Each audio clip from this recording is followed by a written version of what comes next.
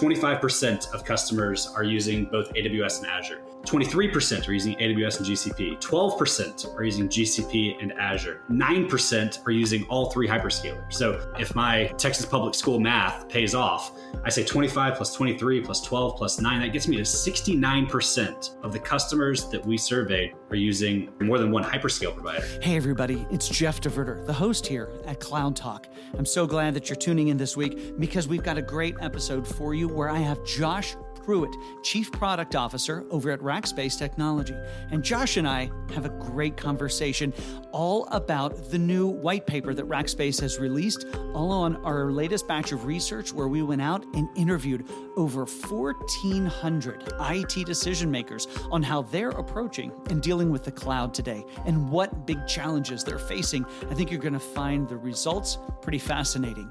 Now, stick around after this episode. I've got some closing thoughts and a little bit of other information for you. Hey, and don't forget to subscribe to Cloud Talk.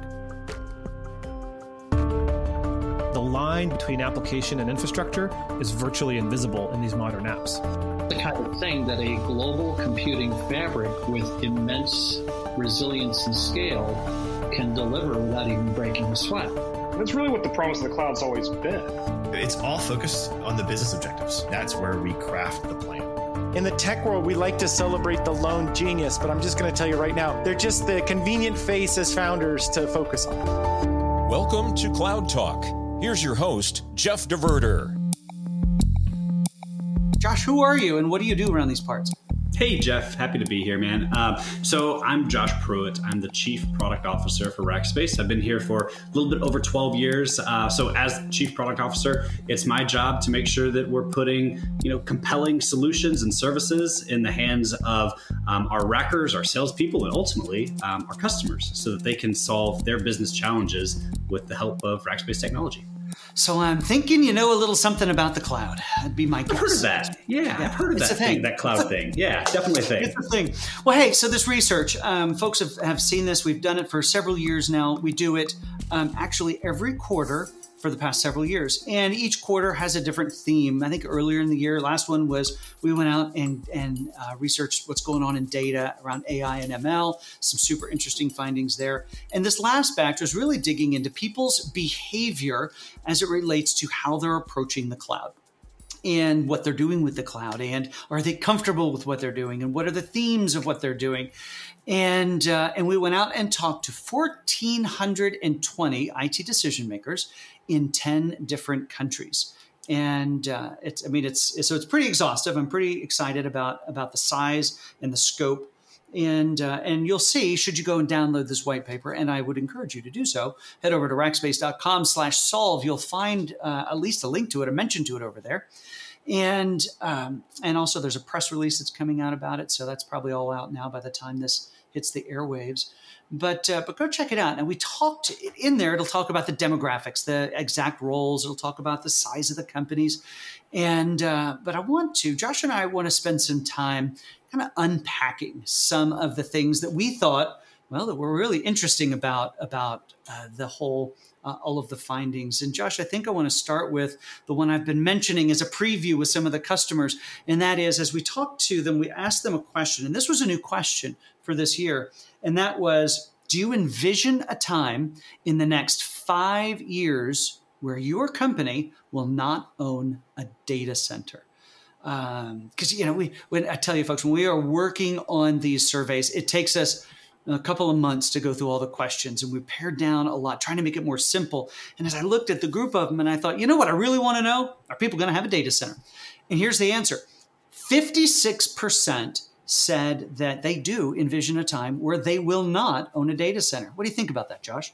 Yeah, no, I mean, it's what we've seen coming, right? You look at, running data centers is hard. And, I say this all the time to our chief operating officer, Greg Hernser, to, his leader who runs all the data centers, Pete McGee. I tell them all the time, Rackspace runs the best data centers in the world, bar none, hands down. We are better at it than anybody else. Yeah. But it's really, really, really hard. It's taken us 23 years to get this good, Josh. That's exactly it, man. I mean, running data centers is one, super intense and complicated to do it right? To make sure that you have the appropriate resiliency, to make sure that everything's running the way that it's supposed to. But then you also get into all the challenges that comes with, owning a data center or leasing a data center, and, the CapEx that you outlay for the hardware, and having to procure the hardware and make sure that you have the right thing, and make sure that, your vendor shipped you the right cables, and, did they not? Is the wrong length? It's all of the stuff that goes into running a data center. Folks just don't realize how complicated they are. So it's not a surprise at all to me that people want to get the heck out of that when you consider everything that's going on in the world and kind of what to expect over the next 5 years. Well, Josh, you and I have been running around Rackspace for a while, and that first major business that we were in, managed hosting, running data centers. Yeah. I always define managed hosting as we have data centers, we have servers, and we have smart people, and they're all for hire. and that was we built this first $1 billion business on the premise that we could turn an enterprise's servers and their whole environment on in 14 days. That was the promise. Now, people sort of laugh at that today because they think 14 milliseconds for me to spin up an EC2 instance if the right script is created right. So in that context, we can't compare it like that. But when we think about those workloads, which are best for in a private cloud, and we can talk about those in a minute, that's why it takes businesses 14 weeks to turn a server on, as opposed to us, an entire environment maybe in 14 days. Yeah, no, you're exactly right. And, heck, 14 weeks can sometimes be optimistic, right? That's right. The supply chain like we have today. Yeah, no kidding.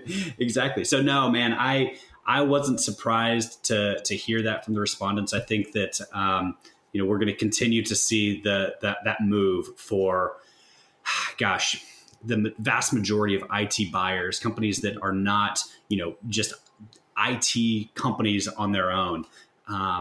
I think we're going to continue to see them moving out of the data centers and getting out of that space. It's a massive headache for them. Well, and I think it's also important, though, that we clarify, because that doesn't mean the death of the data center. That's a great point. Yeah, it means the death of the corporate data center.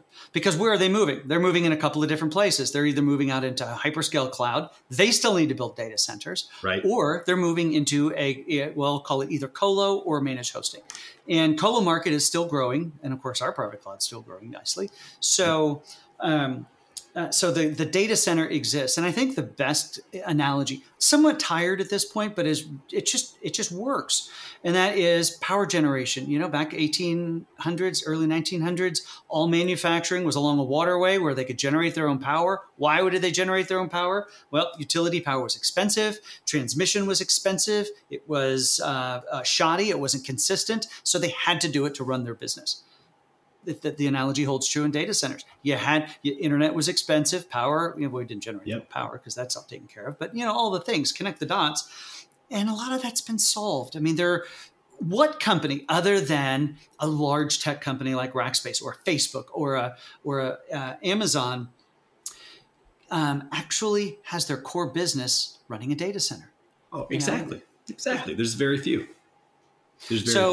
Yeah. And so what you see is as companies work to be more efficient, because we've got to do this, especially in this economy that we're in, is how do I not do the things that don't create strategic value? And data centers is hugely one of those.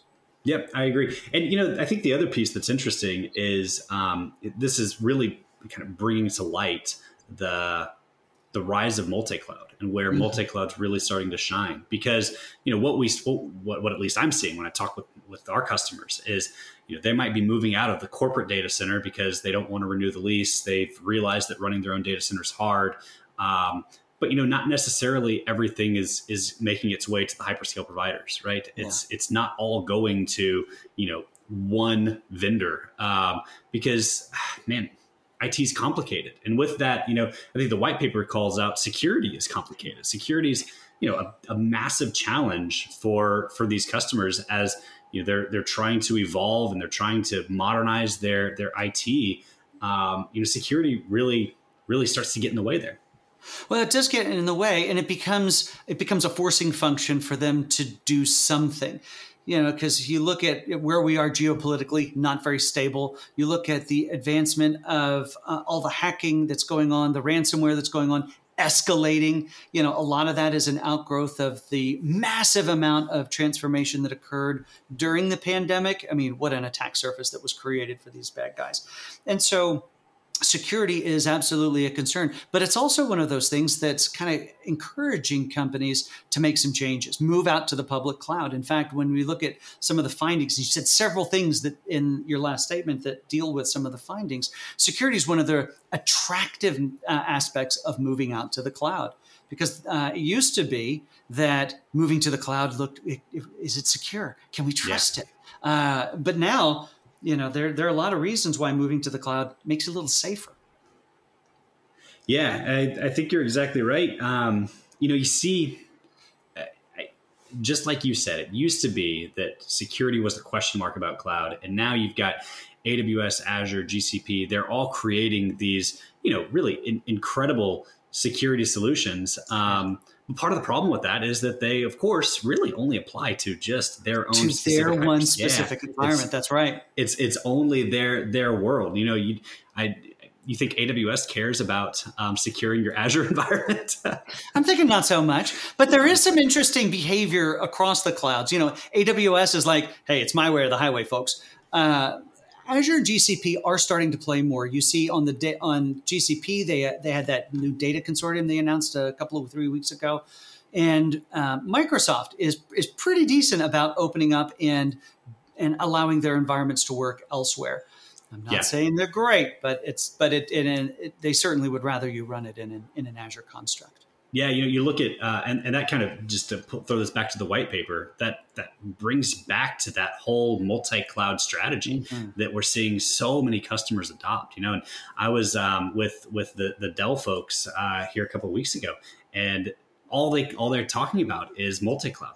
Isn't that amazing? Right. And you're finally starting to see as well, the hyperscalers start to acknowledge the others exist. Just like you said, right? They're starting to acknowledge that they're not the only ones. Jeff, I'm looking at the white paper, and a couple of interesting bullets jump out at me, right? Sure. 25% of customers are using both AWS and Azure. 23% are using AWS and GCP. 12% are using GCP and Azure.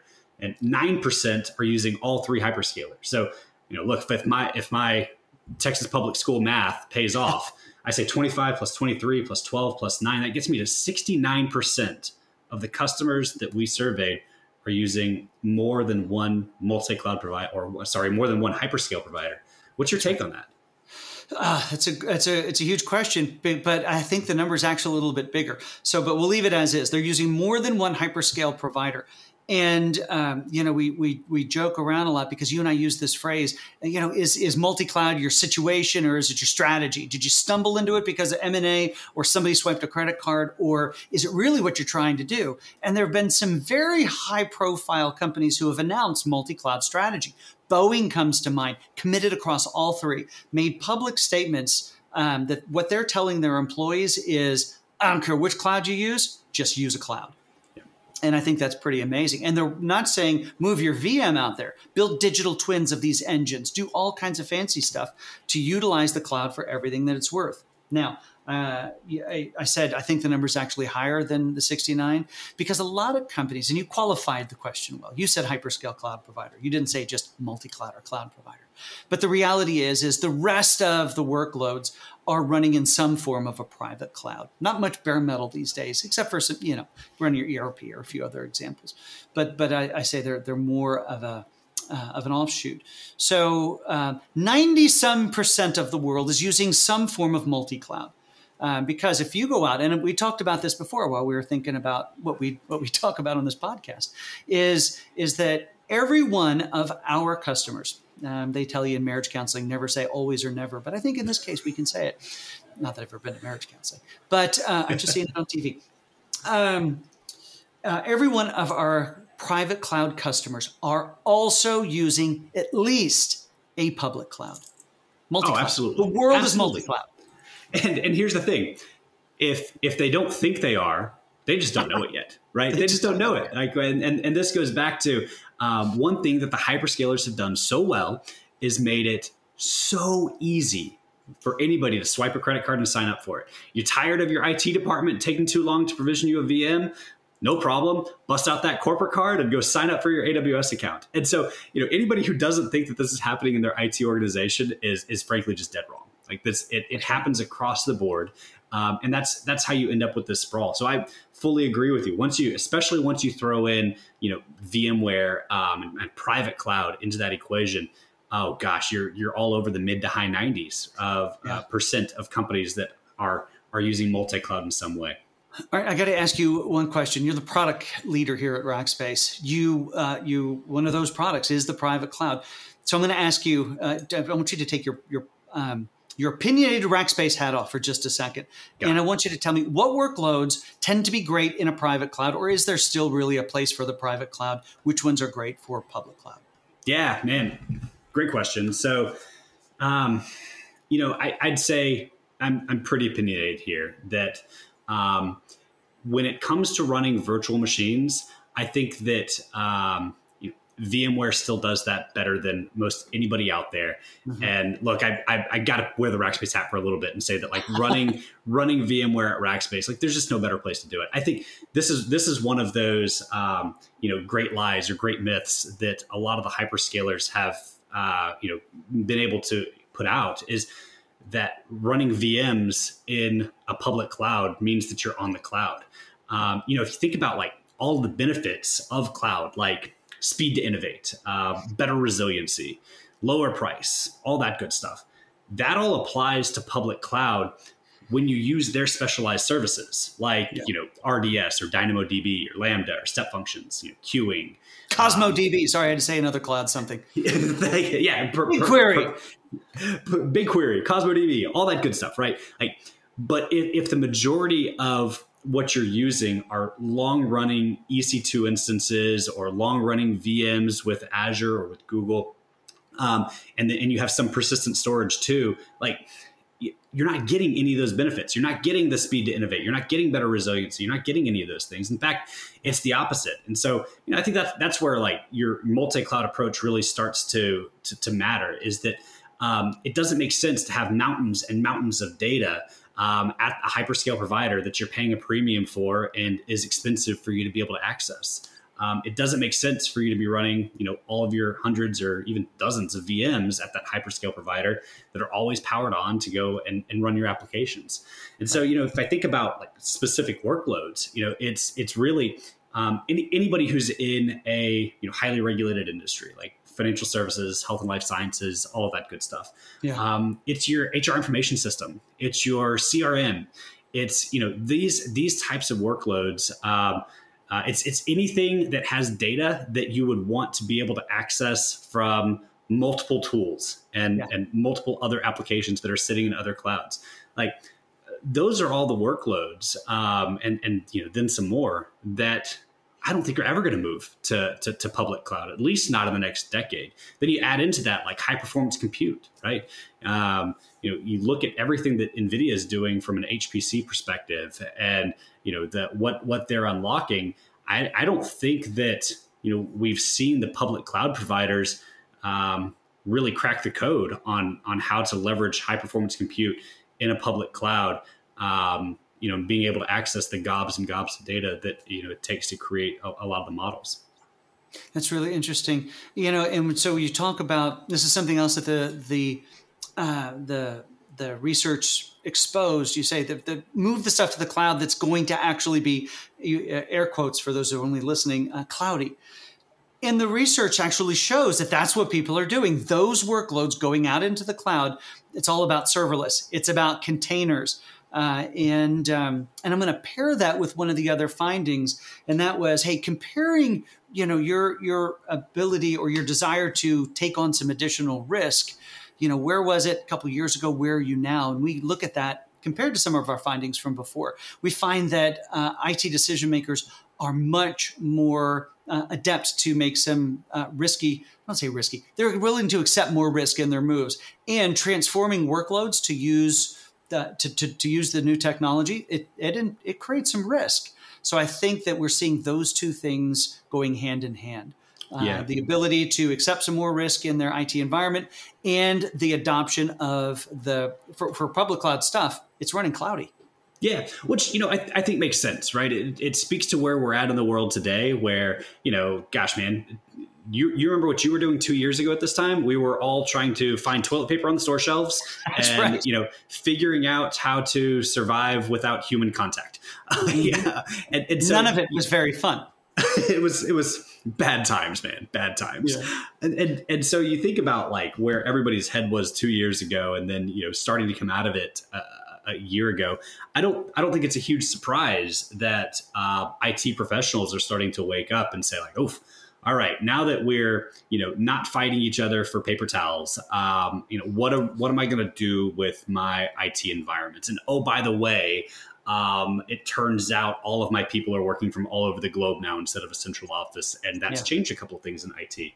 So I think that also comes out in the white paper of, this distributed workforce and how, we're seeing more and more companies are dealing with a very hybrid situation. Right. And so, there's always a challenge. So a couple of years ago, we were trying to figure out the shortages that, in toilet paper, as well as figuring out how to survive some of the other things in how to work remotely. But we did ask the question, what were the top challenges that companies are experiencing now? And again, we were chatting about this before. And in the past, when we've asked this question, it was, hey, this stuff is really complex. It was a lot of technical challenges that they were having. But when we look now at the top 3 challenges, first, supply chain. Second, IT talent shortages. Third, inflation. None of these directly are IT challenges. They are all other. That's exactly right. It's all, HR issues, right? Yeah, that and finance, with the inflation. Yeah, it's your finance and HR issues that are top of mind for everybody. And I think that that speaks to the world that we're in. Is that the providers have simplified a lot of the technology. I think that you can look at it through both lenses, right? You can say that it's way more complex than it's ever been. And that's true, right? I mean, public cloud has brought on, just a breadth of options for folks to choose from. And, with tons of options can create a lot of complexity.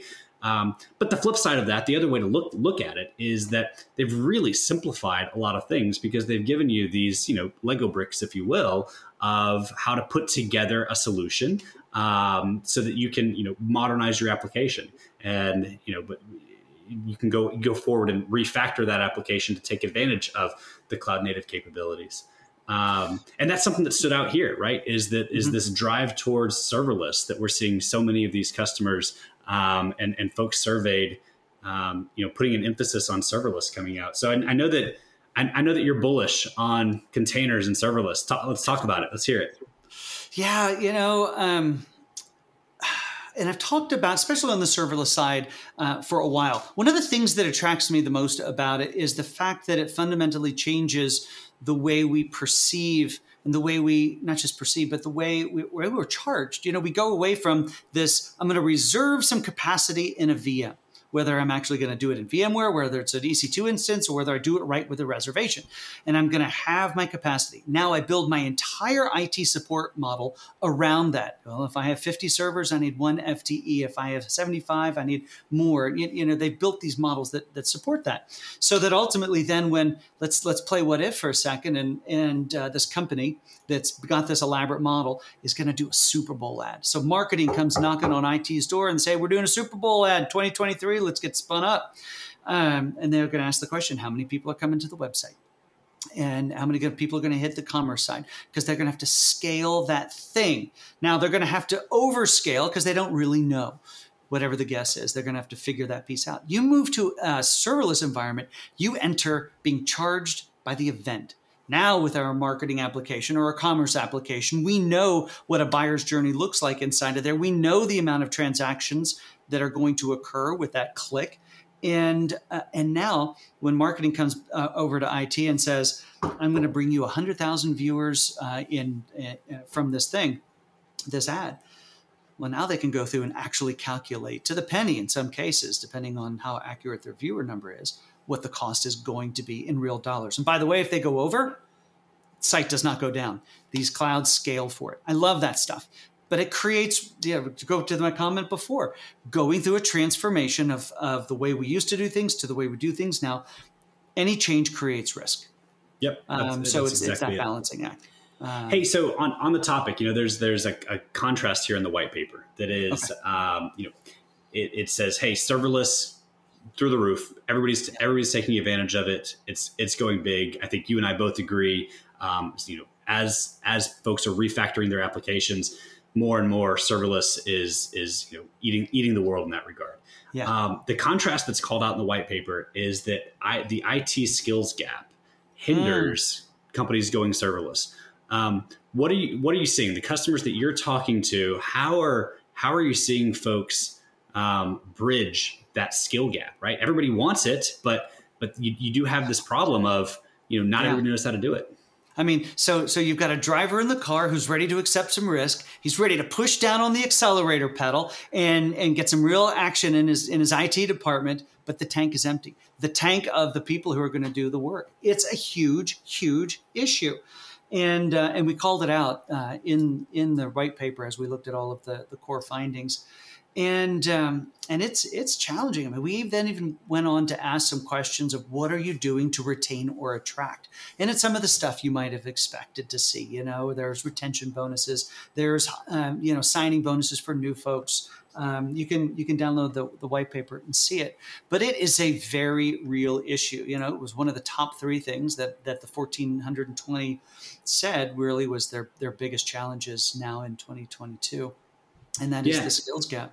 And there's some really interesting creative things I think that companies are doing in that space. This is thought leadership and not necessarily an ad for Rackspace, but we've got a technical onboarding program where we take existing Rackers who are in jobs that maybe not so fulfilling, maybe don't have the longest longevity, and we pay them to take classes at Rackspace to go over 3 months to become cloudy, the types of jobs that we need. So we are reskilling a huge percentage of our workforce to be into the roles that we can't find externally. Yeah. And, that's one of the things that was a little bit surprising for me to see in the findings of the white paper. I did expect, training and development opportunities, like that's always something important for an employer to provide, right? But when that came out as the number one strategy to attract and retain talent from the IT professionals that we surveyed, right? I'm looking at the result there that 40% of those surveyed were using, promoting the training and the development of their staff as that retention tool, so that you can give people these new skills. And then to your point, that's followed on by the moderate increases in salary and promoting that hybrid work-life balance and letting folks work from home and work remotely. But I think great to see just in general for the industry, right? That it feels like so many employers and obviously Rackspace included in the many programs that we run are really latching on to this concept that the IT world is changing, and we've got to upskill the talent to be able to take advantage of it. Yeah. So let's do an informal poll here. You're an IT decision maker. You're making decisions in IT every day, more than you want to be making. You've got a few people who report to you. What percentage, or maybe you count it on one hand, I'm not going to lead the witness anymore, come knocking on your virtual door and they say, hey, Josh, I'm dying to go back to the office. Can you get me in? There are people, there are some, right? We definitely have some, and I saw this at the very start of pandemic. There were folks, because everybody was doing this, right? It was like, when we first went remote, it was sort of that like, hey, everybody just work from home for the next week or two, and then we'll come back. And then a week or two turned into a month, into 2 months and 3 months. And so as we would give the guidance to Rackers, it was so interesting to see, because some people would be like, yeah, this is great, I get to keep working from home. And I literally had other people cry. Really? That they weren't going to be able to return to the office because they miss it. They miss the people. They miss the energy. They miss, their cube mates. They miss having that space to focus. And so, it is a spectrum, right? Yeah. Having said that, right, I think that, the majority of folks want that, at least the flexibility. I think that most rackers, if you're going to pin me down for a percentage here, I would say probably 60, 70+% are open to, a flexible schedule of, hey, I'd like to come into the office, maybe it's a couple days a week, maybe it's a couple days a month, interact with people, see people, be able to do that, like, real kind of in the weeds planning and discussion, and just that energy that builds when you have smart people talking about cool stuff. I think that the majority of people are open to that. I think that it's probably single digits of people who are really amped up and excited to get back to a 5-day a week in the office experience again. Yeah, and different people have different situations, but I'm certainly one of those that did the Snoopy happy dance when I got to stay working from home. And but it doesn't mean I don't go into the office. There's value in it. It becomes team building. It becomes group meetings. It becomes not the place. And I think Holly, our chief people officer, says it well. It's not necessarily the place you go to do your job. It's the place you go for learning. It's the place you go for those other things. Now, most people who are listening to this don't know what the buzz hive of the Rackspace office was. When we were all in there, I mean, it was a very special place. And a great place to be a part of. And I do mourn that, but not as much as I enjoy working from home. Josh, there's a ton in here. What else sticks out in your mind that you want to call attention to? We don't want to give it all away. I mean, we still want people to go download this. There's some great information in here. But what else sticks out that you want to make sure we don't miss?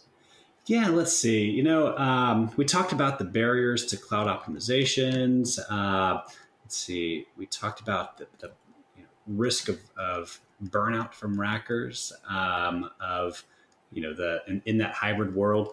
Mm-hmm. I think that, again, my major takeaway here, Jeff, is just how much of a multi-cloud world it is. Yeah. And that, I think, is something that is not going to change. I think that we're going to continue to see huge adoption of multi-cloud as folks realize that, it's everybody wins when we have Amazon and Google and Microsoft all competing for creating the greatest hyperscale cloud provider. Everybody wins because they keep pushing each other. They keep pushing, the bounds of technology. And it might be that, Google's got some incredible AI, ML, technologies that you can take advantage of. And, AWS might have some fantastic serverless technologies that you can take advantage of. And so the more that the world and IT leaders adopt this multi-cloud mentality, I think that we're going to see the pace of innovation just continue to accelerate and really create some awesome things. Yeah. How about you, Jeff? Any other thoughts? I think the one thing I'd like to kind of tie in on also is as we think about what you were just saying, all these hyperscale cloud providers and VMware, there's some incredible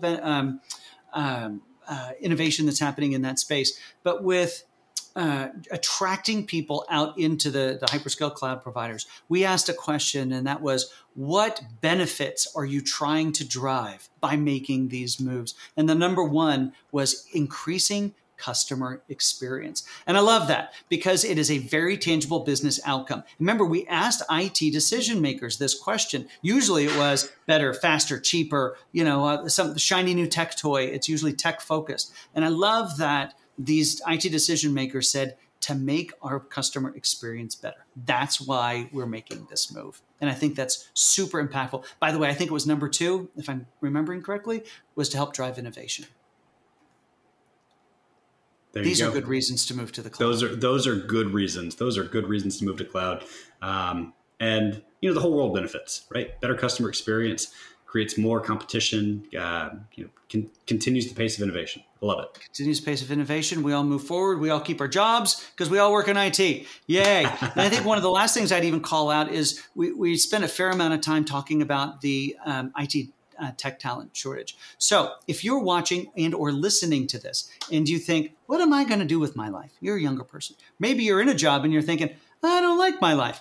What I'm going to tell you is there is so much free training available to you. You go out to Amazon, go to Azure, go to Google. In fact, I love the way Amazon does it. They make their training. It's all free, but it looks like an Amazon storefront. And you just kind of buy these things that have a 0.00 next to them, and it's training.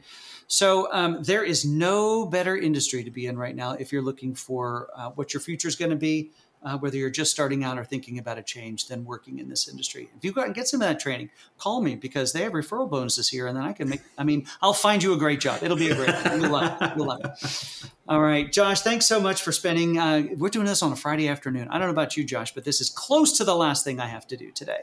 But thanks for spending your Friday afternoon with us. Happy to be here. Thanks, Jeff. You bet. This has been Cloud Talk. You can find Cloud Talk wherever you find your favorite podcasts. And be sure to check out more content from Rackspace Solve at solve.rackspace.com.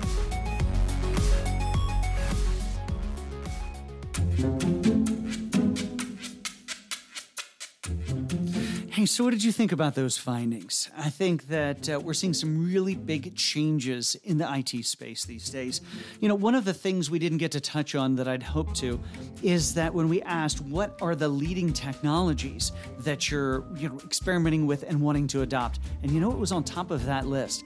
And a technology was at the top of that list that a couple of just short years ago, we said, not a lot is going on with Edge. You know, Edge is a technology whose time has come. Edge is a technology who is that's actually driving a lot of other industries that have been stalwarts when it comes to cloud transformation, like the manufacturing industry.